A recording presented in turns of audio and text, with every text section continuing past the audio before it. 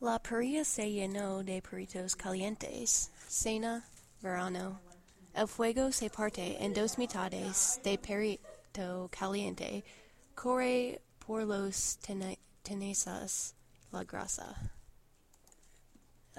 En diciembre escapa el perro caliente, corre en el cocina, entra la olla, flota disgustado en el agua, entre la molécula, los electrones, los protones arcoíris.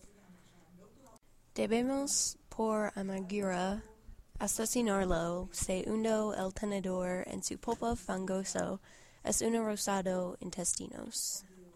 La bombilla trasnochada, aburrida, brillante, llena de Chile,